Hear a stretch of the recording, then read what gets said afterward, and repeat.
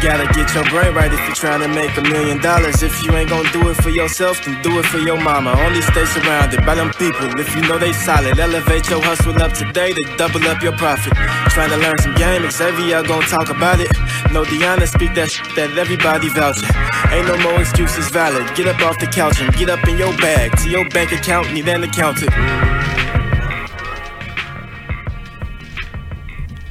Yo, welcome back to the greatest show on earth, the Millionaire Mindsets Podcast. I am your host, Xavier, and today I got a live, amazing episode for y'all, man. We've been gone for about a couple of weeks now, so we had to come back with some heat for y'all.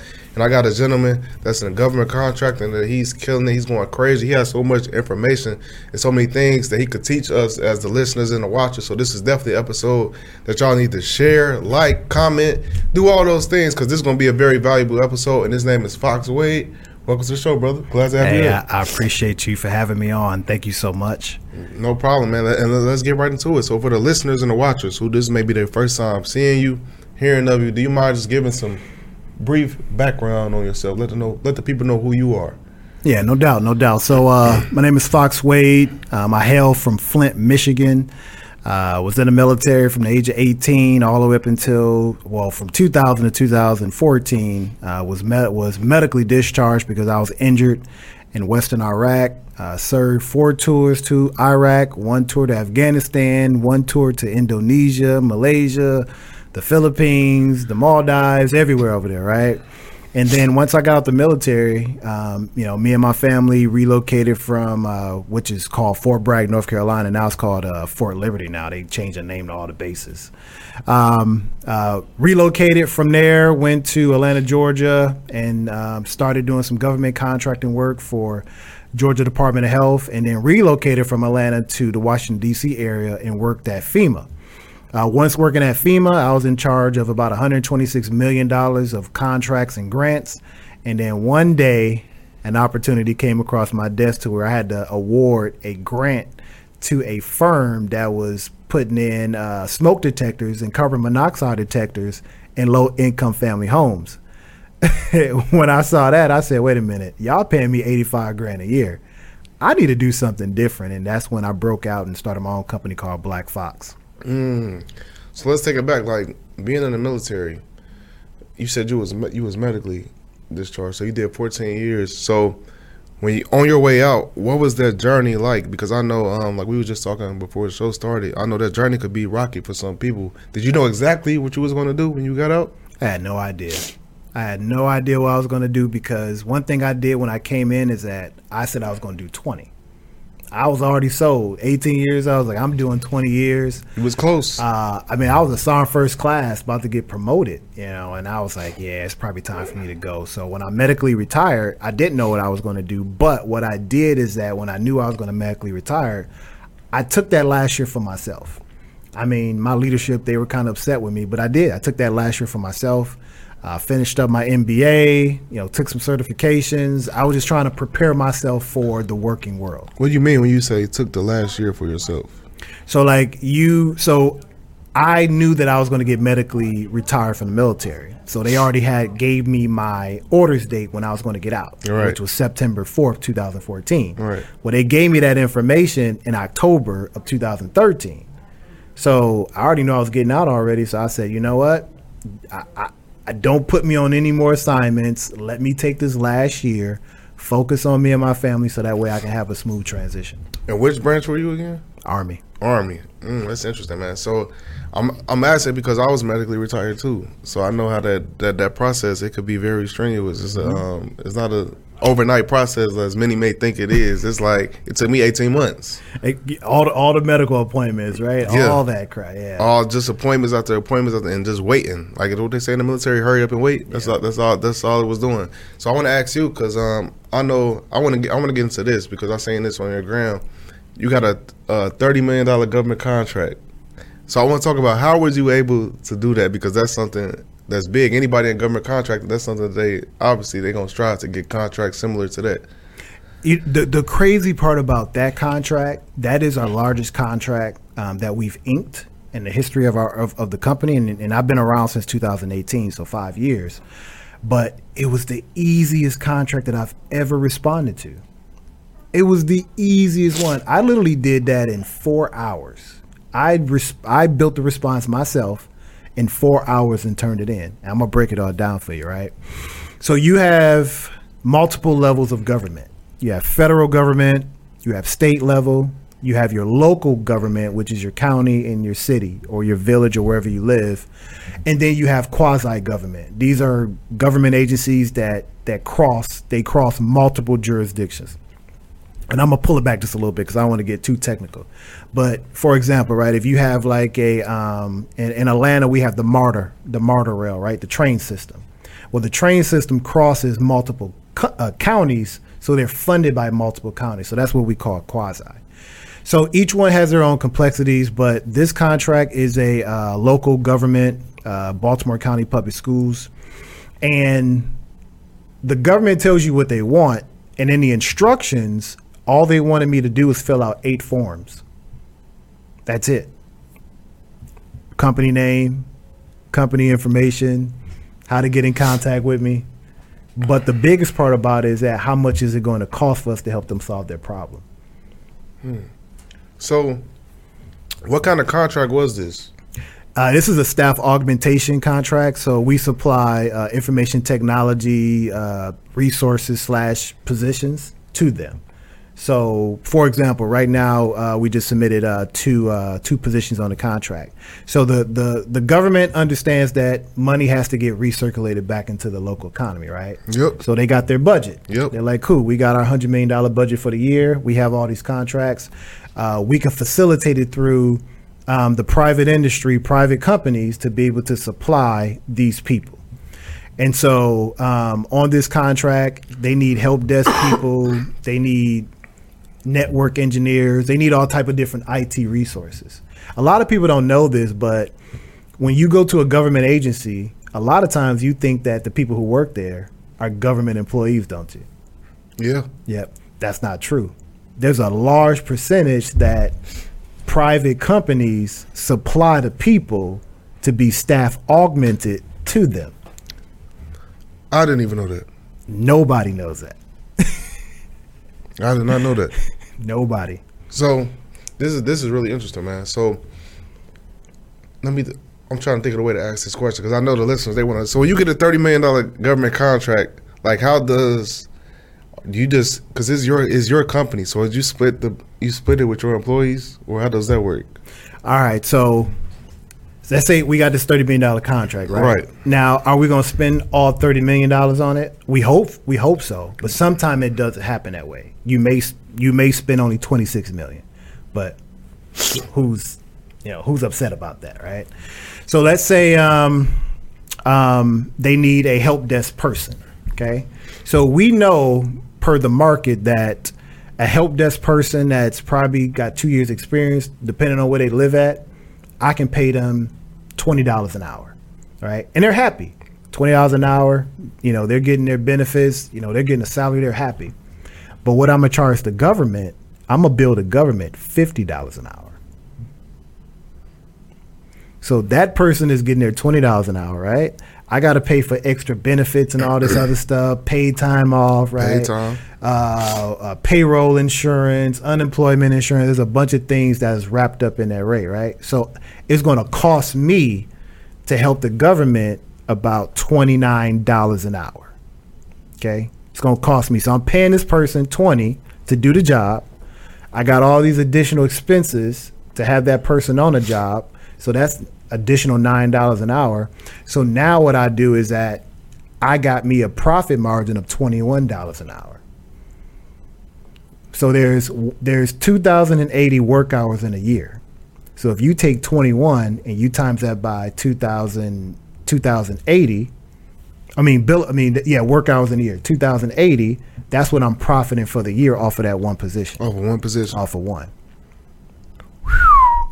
Get y'all calculators, do the math on that. So, let's talk about this for the people that's listening that may not be vets or have any government affiliation connections. Can anybody become a government contractor? Any and everybody can become a government contractor, including even if you have a criminal record. Now you're going to be limited on who you can do business with, but there's there's 50,000 plus government agencies across the United States of America. You know, we're talking about everywhere. Some that you don't even know exist, you know, right here in your backyard. So anybody can do business with the government. You don't need to have experience. You don't need to have money saved. Anybody can literally build a company and do business with the government. So how does someone get started on this journey where they could be a government contractor? Do they need degrees? No. Nope. Don't need a college degree to get started with the government. Matter of fact, the majority of people who own government contracting firms don't have college degrees because everything's about a need. It's like somewhat of you kind of being a broker to the government. Does that make a little bit like you being a broker, right? So the government, that makes sense. You know, they'll publish, they'll put something out on the market and they'll say, okay, cool, we need 85 cameras for our agency. You see it and you're like, cool, you need 85 cameras. They tell you exactly what type of camera that they need, right? So we need a Sony, whatever kind of camera they need, right? So you go to the supplier and you say, hey, I need 85 of these cameras, but I also need a line of credit because I have somebody who's going to buy it. Okay. Now they say the cameras are $100 a piece, and I'm just speaking, you know, some typical numbers here, but the cameras are $100 a piece. You say, cool, supplier. Hey, I want to buy 85, give me a discount. So now you get them for 80. Now you go back to the government and you say, cool, I got these cameras. They're 115 a piece. And they gonna buy it because they got the money. They buy it because, number one, they got a need. If they put it out there in the street, they need it. They need it, right? So they buy for 115. Look how much money you made off of each camera. Talk about, because I know a lot of people, this confuses a lot of people. They say, why don't the government just do this themselves? You know, I know you probably hear that a lot. So break that down. Like, why don't the government do these things themselves? Well, the government, they don't have in-house resources to do any of this acquisitions and procurement and buying stuff, right? Plus, it's by law and by policy in certain different states and counties and cities and federal government that a lot of that money has to get pushed back out to small businesses, right? Yep. So, you know, when we pay our taxes, all that money goes up to the government. And the government has an operating budget of $1 trillion something plus dollars. Now they gotta, you know, help to operate the country, but then they have to set aside $800 billion, or almost $1 trillion, to spend money with the private industry, right? Because if I'm helping these companies create jobs, I'm creating more tax-paying people. Yep. And so now when you pay taxes as an employee, that money comes right back up, right? I don't like saying this, but sometimes I say it's like the government washing money. That's a very interesting way to put it. I never looked at it that way, but when you think about it, that makes sense. Putting it that way, it is a way of like washing money. Yeah, because you get some of these companies out here, they're doing $1 billion contracts. Or, yeah. You know, $200K, $25 million, $50 million. I mean, a lot of companies that you have no idea exist are multi-billion-dollar firms, and their customer is only the government. Man, I remember at my base I worked there. I remember somebody got a contract. It was a $10 million a year contract to pick up the trash from my base. Ooh, you saying something really cool, right? Just think about when you were deployed. All those civilians that were there. So many. Now those contracts in the war zone, they're quadruple. Yeah. Yeah, and I was there with people that was there for 10 years that didn't go back home. I'm like, damn, how much money you got?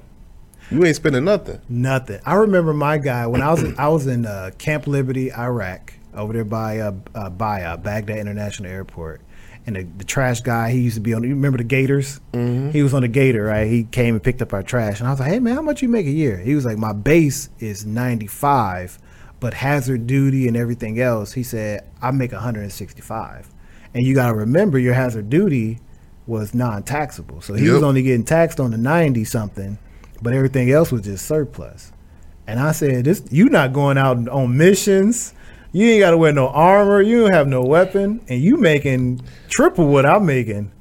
Yo, it's crazy because there's so many people still to this day, especially in our community, that's still like not, I don't want to say hip to this information, but just not understanding how much value there is in government contracting. Fear. What do you think? Fear of what? The word government.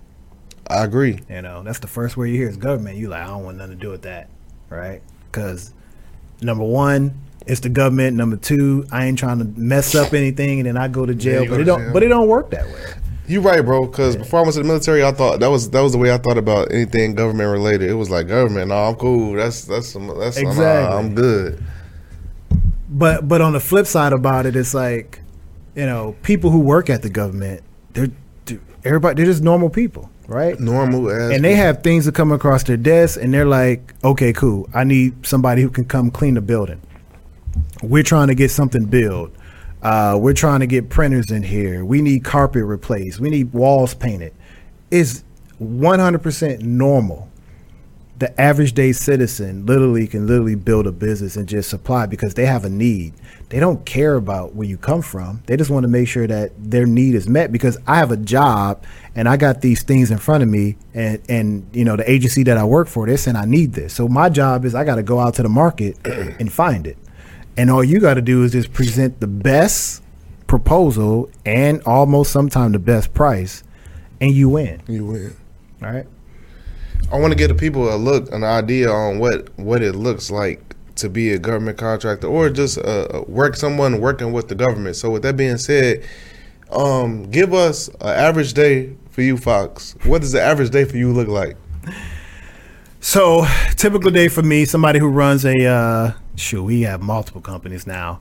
But one of the biggest things that we do in my company, Black Fox, is that we're always pulling on our active contracts. We're always trying to pull money off of those. But then we're scanning the market looking for new opportunities. So for example, if I'm trying to do business with a federal agency, all I'm doing is going to sam.gov, fedconnect.net or Unison Global, and I'm trying to figure out what are some of their needs are. Like they may put out on the market and say, hey, I need somebody who can come do carpet. Now, we don't do stuff like that. We do more IT related type of work. But we're scanning the market looking for that. Then once we've been awarded a contract, now we're trying to find out who can actually facilitate on the contract. So Break that down. So if I know I have a contract for $500,000, my goal is to try to get somebody who can facilitate on the contract for about $200,000 to $300,000. Right. So now I know in the United States of America that my job is to capitalize off of that contract. Yo, this is so dope to me because, like I said, I know firsthand how if you're a government contractor, you could really like make some real money. Like, what's the biggest contract you've seen? And my own person, like, just period. It might not be you that got it. Somebody anybody. Oh, the largest contract I've ever seen was Microsoft, that $2 billion DoD contract for cloud services. $2 billion. Jesus Christ. But I think people really got to understand, when it comes to the government, this money that they have to spend it. Like, I remember being in what's the fiscal quarter, we'll have to go. We about to end right now. We'll have to spend this money on stuff we don't even need. Listen, I made a post on IG and I was like, I said, we got $250 million right now that's due in the next 40 days that we got to respond to. And I'm stressed a little bit, because it's like, you're trying to get 20 plus opportunities in the pipeline because right now the government's in we call it the dump. They have to spend that money. They got to. And if they report that money back up, then they're going to reduce their funding for the next fiscal year, and they don't like doing that. Nope. So talk about the process for getting all the way through for getting the contract. Like, what's that process like? Well, let's start from the beginning, right? So a lot of people, there's some misconceptions out there about, how to become qualified to do business with the government, right?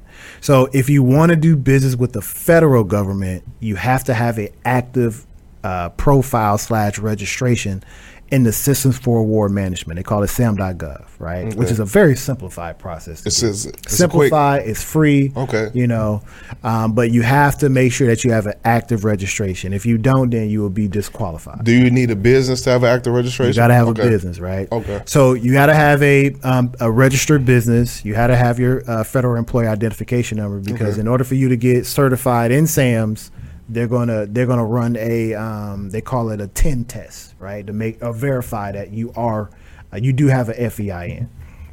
That's it. You don't need a website just yet, but it's preferably that you do have a website, because you still got to market your company.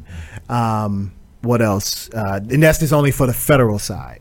If you want to do business with only state and local, which there are a lot of companies, that's all they do is state and local. I'm telling you, there's probably some companies right here in Dallas. They probably own Dallas because they do business with all the government agencies around here.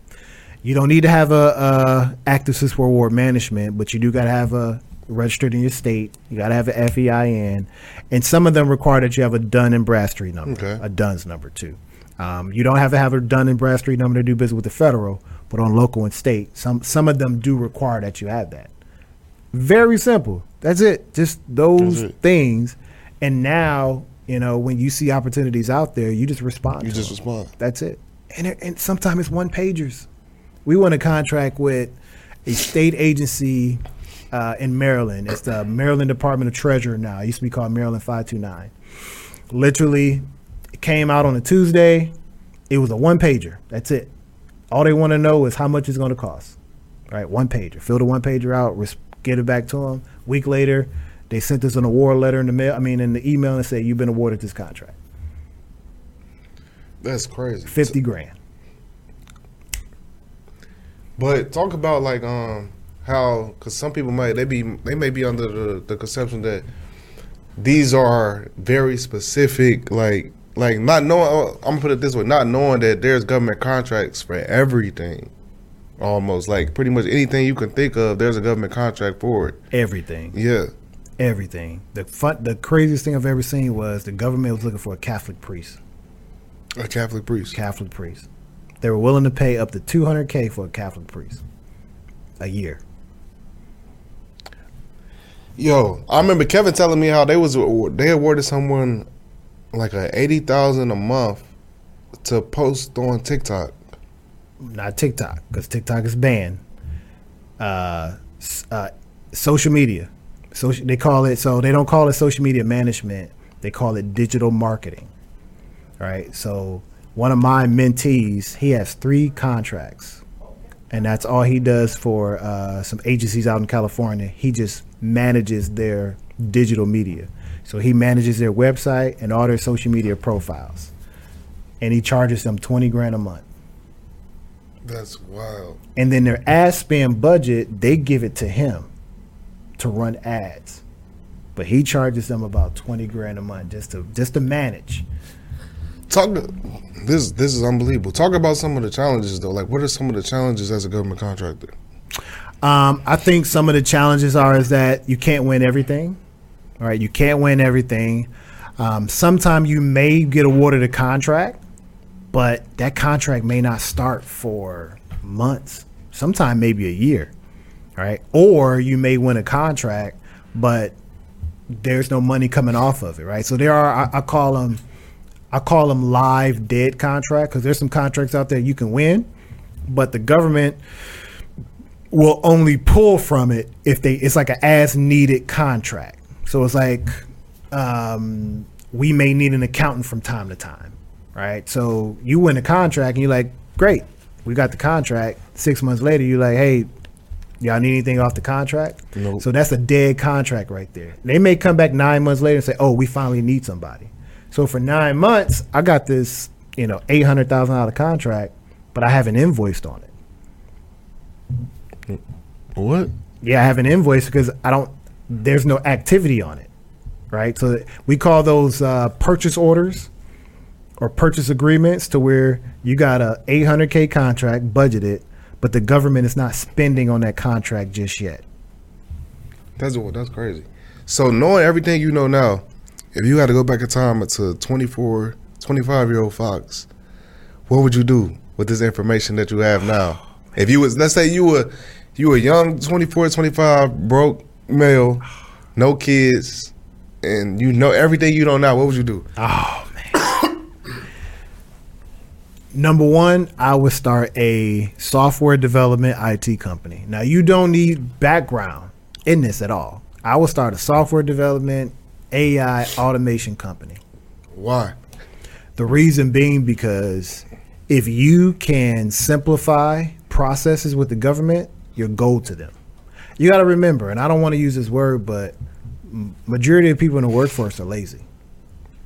In the workforce? Yeah, are lazy, right? You Yep. know, some people want stuff easy. They want things simplified. So if you can, you know, help organizations automate, make their job easier, to the where they can still get paid but work less on a job, shoot, you will be a multi-trillionaire working for the government. The other thing that I would do is that I would. It's a hard question because I really don't have no regrets. But the one thing that I would do, knowing this knowledge at that age, is that I would partner with a whole bunch of other companies as well, and kind of form like a super team. What do you mean by that? So, like, for example, right? I know I'm in IT, you're in podcasting, you know, investing and all that Yep. stuff. And I'm like, listen, let's partner.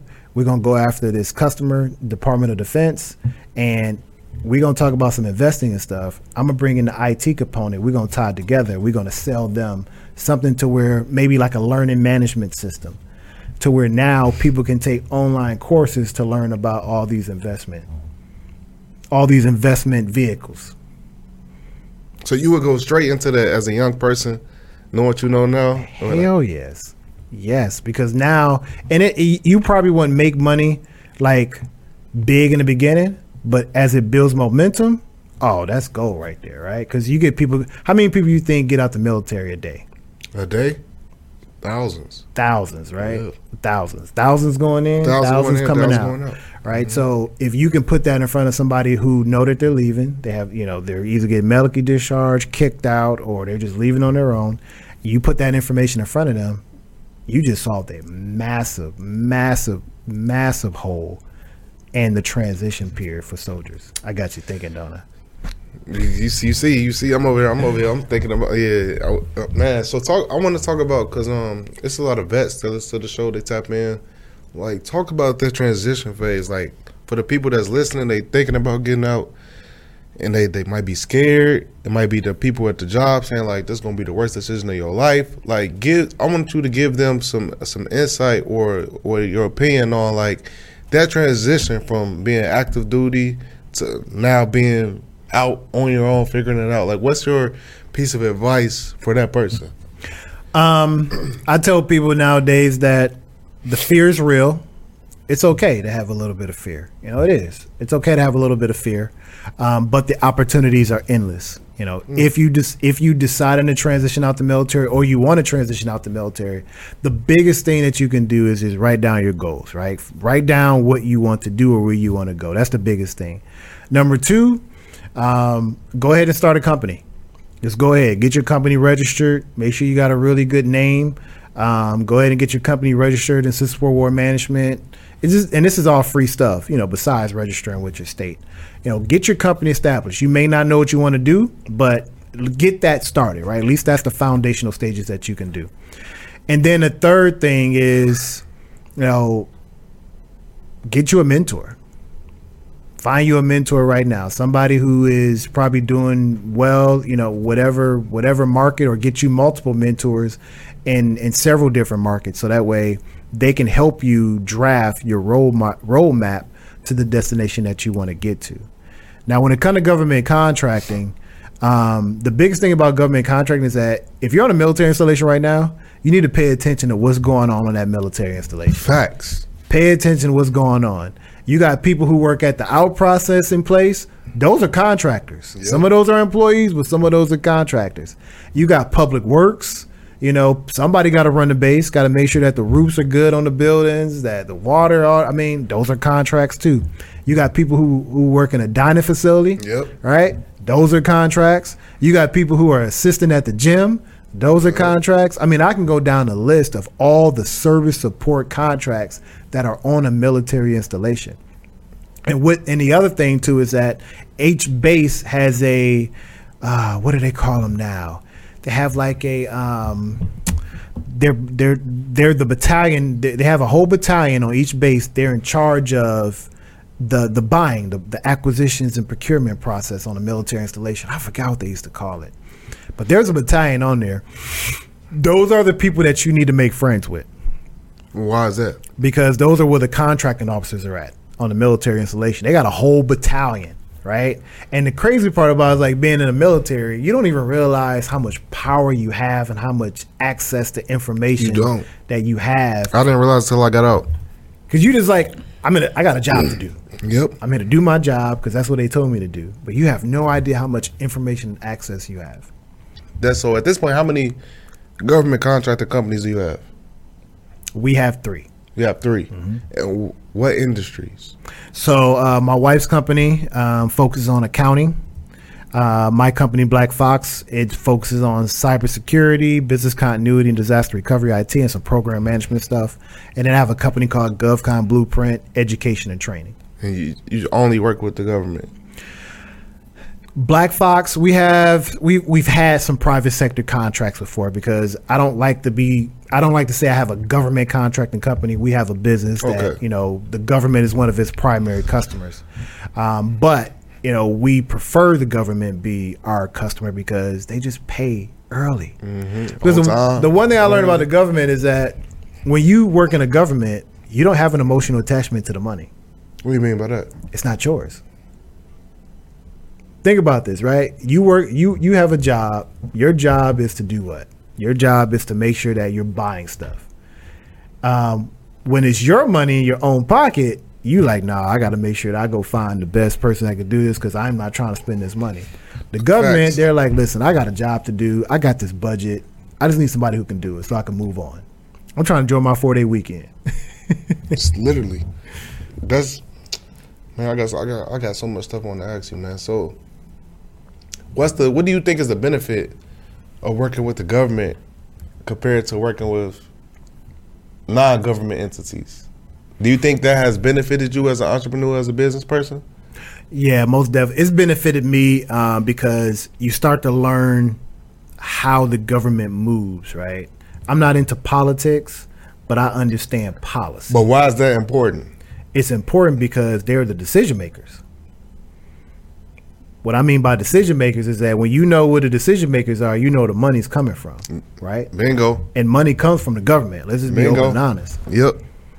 So it's like I'm subscribed to the White House and the Department of Defense. So every day I get 3 to 4 emails from them every evening, and they're giving me the game plan. They're telling me, oh, we just signed this policy to do X, Y, and Z. So when I see that, I see, oh, you just signed this policy to execute X, Y, and Z.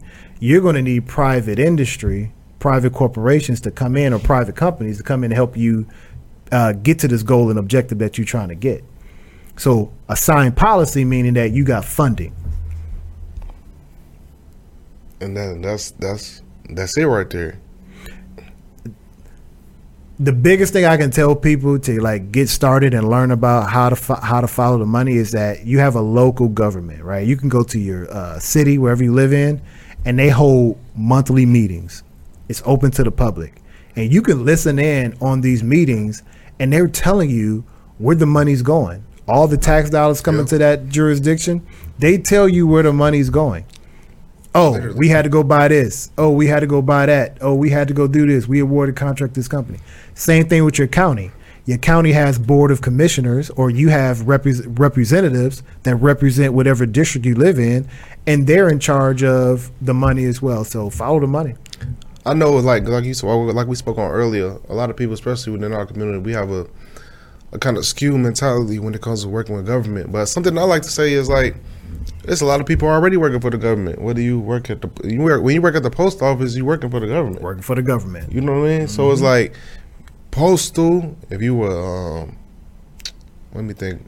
DMV. the Motor Vehicle Administration. You work at the City Hall. You work at the Water Authority. You know, the only These one are that's all not government jobs. only one that's not government is utility company. You know, we all understand why energy is segmented. Yeah. But outside of that, I mean, if you look at everything it takes to operate a country or your city or just your household, right? There's a government agency, because government means govern. They're just governing the resources to make sure people have it. One of the hidden ones is the Housing Authority. You know, people don't even know this, but Section 8 is a government contract. If you got a real estate is, when you if think you have a about real it. estate property in the Section 8 program, that's a government contract. It is. I never looked at it that way. Yep, because you have a contract with the that government. with that Housing Authority, and then they pay who? That's crazy. They pay you. They pay you. All right. That is. That's literally what it is. It's a government contract. I know you talked about how to make millions from subcontracting. I'm not saying you talk about. So I want you to go in on that a little bit. So some people who are trying to go after like bigger contracts, they may not have the confidence or the past performance or a few other different things. You can actually be a subcontractor to bigger contractors. Like Microsoft got a $2 billion contract, right? Why not pick up the phone or send them an email or figure out who's in charge of that and say, hey, They need help with. you need some help? I can provide X, Y, and Z. All right. They can say, bet, here's a $500,000 contract for you. Now you just made $500,000 and you didn't have to do what? You just picked up the phone and made a phone call. So a lot of times you can leverage the small business programs. You know, there's some small business programs out there called a Minority Business Enterprise. There's one for veterans. There's one for women. There's one for if you're considered to be disadvantaged, there is a program out there for you. So you can leverage those, because some contracts by law, by state law, they're obligated for a certain percentage to go towards those different demographics. That's crazy. And that's another thing that I don't think people know. They don't. All right. I Or don't they know. or they heard of it, but they just scared, or like, man, that's still the government. I ain't trying to mess with the government. I've had it in the past to where companies will call me because we were a veteran-owned small business. Matter of fact, I'm working on an opportunity right now to where a guy called me and said, hey, we got this we going after this contract. It's $10 million, but 15% has to go to a veteran-owned small business. Veteran small business. Right. I need you to fill out this form, fill this out, and you get a 15% cut of the $10 million. What is your thought? What is your thoughts and opinions on? Because you joined the military, what, 2000? 18 years old. So what is your thoughts and opinions on for young people that's joining the military today? You know, it's different. You know, that was 20 years ago. You know, military. I mean, you know, the world's different, right? Through innovation. You know, if you're joining today, you know, the biggest thing that you can do, honestly, is that's kind of hard because people got a different mindset at 18 when they come in. You know, you're not thinking about, oh, I'm gonna get into entrepreneurship, or I'm thinking about government contracting. You like, listen, I'm trying to go to PT, play these video games, and do my thing. But if you are watching this and you're 18, I say, you know, write a plan down and say, you know, where you want to be in the future, you know, how much money you want to make. And now you can start to open your eyes up to see what's going on around you, especially on military installations. I think military installations, they're just a gold mine. Every single last one. I agree for the most part, but this is something I didn't realize until I got out the military installation.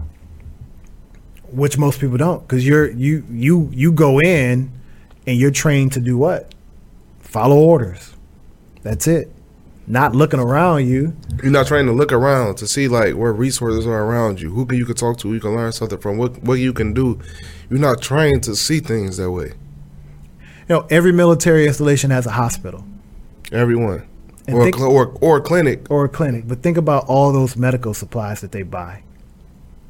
That's something you just don't think about while you in. Don't even think about it, right? No, you don't. They need beds. They need bed sheets. They need all these needles. You can be a supplier and making really good money. And I'm not saying that you're going to be making $20 million, but if you don't want that, make good money. Yeah, if you don't want that level, which, you know, once you start making a lot of money, it gets a little bit challenging after that. But let's say you want to be in a place where you're like, listen, I don't need all that. I just want to make $500,000 a year, and I get to pocket $400K. you literally can do that right where you're at in your local government. When you knew you was getting out and you had that year left, was you already like processing your stuff and starting your business? No, not at all. When I got out the military, I had told myself I would never be an entrepreneur. What? Yep. I had no entrepreneurship. It's funny because I was always a good leader in the military, but I just never had I never saw it growing up. You know, I never saw only entrepreneurs I saw growing up were drug dealers, and I didn't want to take that route. So I never saw it until I didn't become an entrepreneur until 2016, or had the mindset when I just wanted to take my kids to school. You wanted that free time to. That's it. I'm like, why am I dropping my kids off early in the morning to daycare just so I can go spend an hour in traffic to go to work when I can just take them to school and pick them up and spend that time with them? And so I actually became a real estate agent in 2016 and a general contractor because I was like, I got to go find something different. And that's a long story for another day. But, you know, that was kind of like my introduction to entrepreneurship. And then, you know, once I kind of understood a few different things, that's when I was like, yeah, I'm going to go work back at the federal government. I worked at FEMA and then got out, and then I started Black Fox.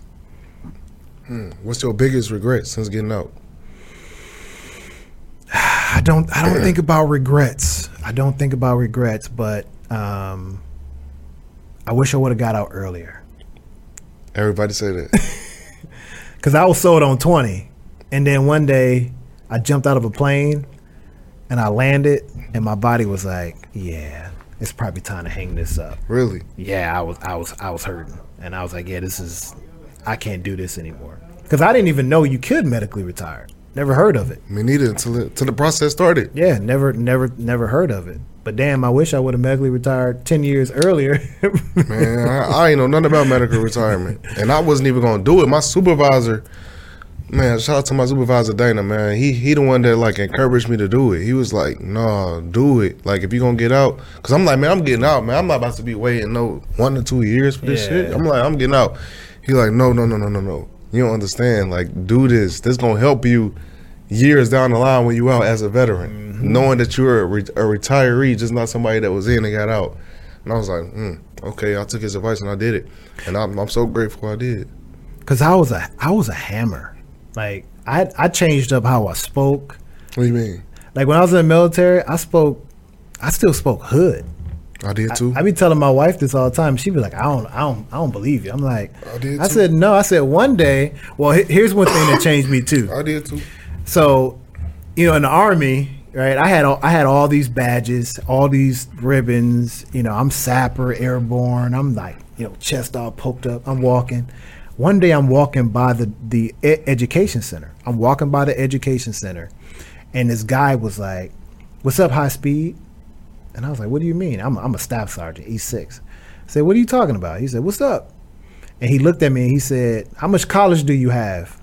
I was like, college? I don't have no college. And he said, oh, you ain't nothing but a highly trained high school graduate. Woke me up. And it hit me. And I was like, I sat in my car and I sat there for a while.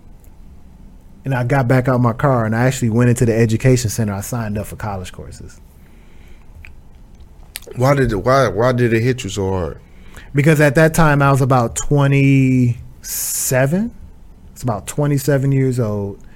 And I remember telling my grandmother, bless her heart. But I remember one of her things is that she wanted me to go to college. You know, and so like at that moment I'm like, okay, I got time. I'm BSing. So I went in, I rode for my associates, got my associates. Then, you know, once you get that first taste of blood, I was like, cool. Then I got my undergraduate degree, and one of my professors, because I was taking classes on post, one of my professors was like, why do you talk like that? I said, what do you mean? He was like, he was a black guy too. He said, why you talk like that? You talk like you steal from the streets. I said, what you mean, man? You know what I'm saying? He said, nah, man, you need to change change how you talk, change things about you to make yourself more presentable, make yourself more attractable. Yep. And I said, okay, cool. So I started watching people, how they spoke, successful people. And then I said, you're right. I need to stop cursing. I need to stop using, profane language. And then I just changed. And then once I got my undergraduate degree, I was like, you know what? Let me go ahead and get this MBA. It's free anyway. Yep. They paying for it. So that's when they told me I could medically retire, I was like, yeah, I'm out. Damn.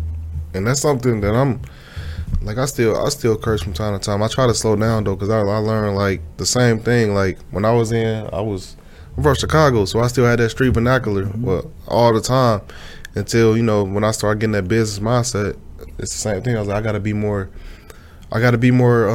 marketable. I gotta be more adaptable. You know what I'm saying? Like every room I go into, people not gonna speak like this. And I know some people take offense to conversations like this because it's like they use the term selling out. You know what I'm saying? Not being real, not keeping it real. When it's not, it's like that's not what it is at all. At the end of the day, when you in business, you have to adapt to your environments. And that's something that the military taught me. The military taught me how to adapt to any kind of environment. Going up in Chicago, I knew one environment. Outside that environment, I didn't know. Like that's why my first couple of years in the military was such a struggle for me, because I didn't know how to adapt around these new different people, different races and all that. I really didn't know how to adapt to it. And it took me years to learn, like, okay, I gotta not say I got a code switch. I still be myself, but I could be myself in a better version. A better version of myself, right? Just because you have kids, There you go. Kids, you got a family, and I think, I was in a group chat and I left the group chat like yesterday because one of my biggest things was like, y'all need to stop saying the N-word. That's my biggest thing over the past couple of years, is that I'm not going to use that word because I can't say that I'm for, my community. I want to empower my community, but at the same time, I'm going to degrade my community. So I'm a type of person to where I can cold turkey quick. So I was like, nope, I'm not going to say it no more. I'm just going to stop. So when you around me, I'm like, listen, you said, I'm like, listen, I don't do that. I don't like to talk to my people like that. So, because it's like calling our women. I don't like when people call our women the B word. I'm like, nah, we're not gonna do that. It's like you setting a standard, right? You got to set the standard quick.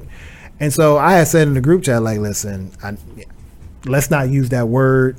It's all black men in the group chat. I'm like, listen, none of y'all are like that. Everybody's professional. Y'all are fathers. Y'all are this.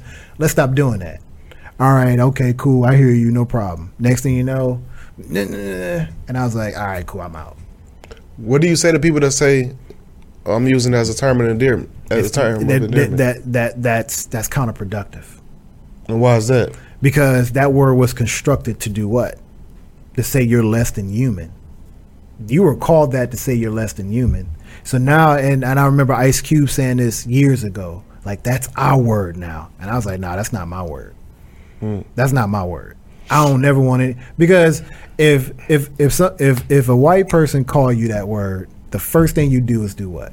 Say they're racist. You ready to throw some hands, right? Immediately. But how can you say somebody who's my brother, who I look out for, that I want you to be better? How can I look at you in the eyes and call you a word that's saying you're less than human? Damn. And if an Asian white person or somebody else say that to you, you ready to fight? Yeah. That's confusing to me. How about we just don't say it at all? Damn. That's really interesting, because at this point, especially depending on where you come from, it's become a part of all our vernacular. Like I probably say it 50 times a day. Right? Just being real. Because it's ingrained in you. We've been saying this my whole life. But you make a good point. It's like I can understand completely what you mean. Because words do have meanings, and they have meanings. That's a simple way to put it. And you do have to set a standard for yourself. Especially like now, since I got a child, my thought process on everything is different. Yeah. You got a son? Do you want somebody to call your son that? Right. You have a daughter? You want somebody to call your daughter that? That's how I look at things. I'm like, look at that. I don't want nobody to call that to my wife. We don't need to do that. So if you saying that we're empowering each other, let's empower each other. Let's start here. But this is why in our community, that back in the 1950s, we were responsible for 1% of the wealth in America. In 2023, guess what that percentage is now? 1%. 1%. We got all the toys and the whistles and we got all the glamour stuff, but nothing's gone up because we're still here, right? Because we look at each other like, oh, you a bad bee, you this, da-da-da. Nah, that's not me. You bringing up some good points. And my last thing I want to touch on before we wrap up is best piece of advice for anybody that's listening, that want to become a government contractor, or they want to get their life started and rolling to the point of success. What's your best piece of actionable advice for they could take today and get the ball rolling? Write down your goals. Write them down. Right. You said that multiple times. Don't even put goals down. Just put on a piece of paper. What do I want? What do I want?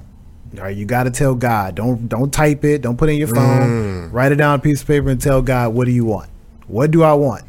Do I want the fam? Like, what do you want? That's step number one. Number two, you got to get a mentor. You have to. I'm sorry. You got to get with some people and mentor. If you're an introvert like myself, there's some ways that you can get mentorship via virtual. I mean, that's the time we live in, or get into a program. One thing I do, I have a GovCon Blueprint community. So if you go to the link in my bio on Instagram, or you can go to TikTok or YouTube, I have a government contracted community where we have an abundance of resources that you can use. I actually have a free course called GovCon Blueprint Foundation. It's free, open to the public, so you can use that. We have an ebook. We have all type of different things that you can take advantage of to get there, right? I'm going to put that link in the show notes too. Yep. So mentorship is the way. It is the express way. It is the cheat code for you to get there, right? Now, I'm pretty sure y'all have heard this 1,000 times, but get you a mentor. Don't try to do it on your own, right? It's going to take you a long time to get there. You're going to get there, but you're going to be bruised up versus getting somebody that can tell you no, turn left, turn right, don't go up there because there's a wild dog up the alley. All right, so you want to make sure that you have those things in place. Absolutely. So, and also before we wrap up, let the people know where they can follow you at. Everything you got going on, let them know. So you can follow me on Instagram at Fox_Wade. That's Instagram at Fox_Wade. You can follow me on TikTok on Fox_Wade. You can follow me on LinkedIn as well at Marcellus Fox Wade. You can follow me on Facebook at Fox Wade. All social media platforms, you can follow me at Fox Wade. It's either Fox Wade or Fox_Wade. You can come to our website, which is WIN, that's WIN.govconblueprint.com. You can also check out our company Black Fox at www.blackfoxgroup.com. On my Instagram, I'm always dropping free game for people to consume out there. A lot of people have hit me up in my DM. It's telling me how many contracts they've won just by following me on these social media platforms. So, listen, there's so much money out here in government contracting. We're talking about trillions and trillions and trillions and trillions of dollars. That's for you. So if you have a criminal record, if you have no money, you have no experience, if you have all these no's, there's a contract for you out there, right? So there's a yes. There's a contract for you to be a yes. Exactly. And I want to say I appreciate you, man. And also that link, those links will be in the show notes. So if you want to start off your journey, you want to look into this, become a government contractor, you want Fox to mentor you, whatever it is, that link is going to be in the show notes so you get that journey started today. And I want to say I appreciate you flying out and getting this done because we've been talking about this for we've been talking about this for a while. So I'm extremely excited and grateful to finally get this done and make it happen. And I know the listeners, they're going to love it. And wrapping up, you guys can follow me on all platforms. I'm at the official Xavier Miller, and I'm at Millionaire Mindsets. That's on all platforms: YouTube, Twitter, TikTok, Instagram, Facebook. You can follow me. And that's all I have for you on this episode of Millionaire Mindsets. See you guys next episode. Peace. Gotta get your brain right if you're trying to make $1 million. If you ain't gonna do it for yourself, then do it for your mama. Only stay surrounded by them people if you know they solid. Elevate your hustle up today to double up your profit. Trying to learn some game, Xavier gonna talk about it. No Deanna, speak that shit that everybody vouching. Ain't no more excuses valid. Get up off the couch and get up in your bag. To your bank account, need an accountant.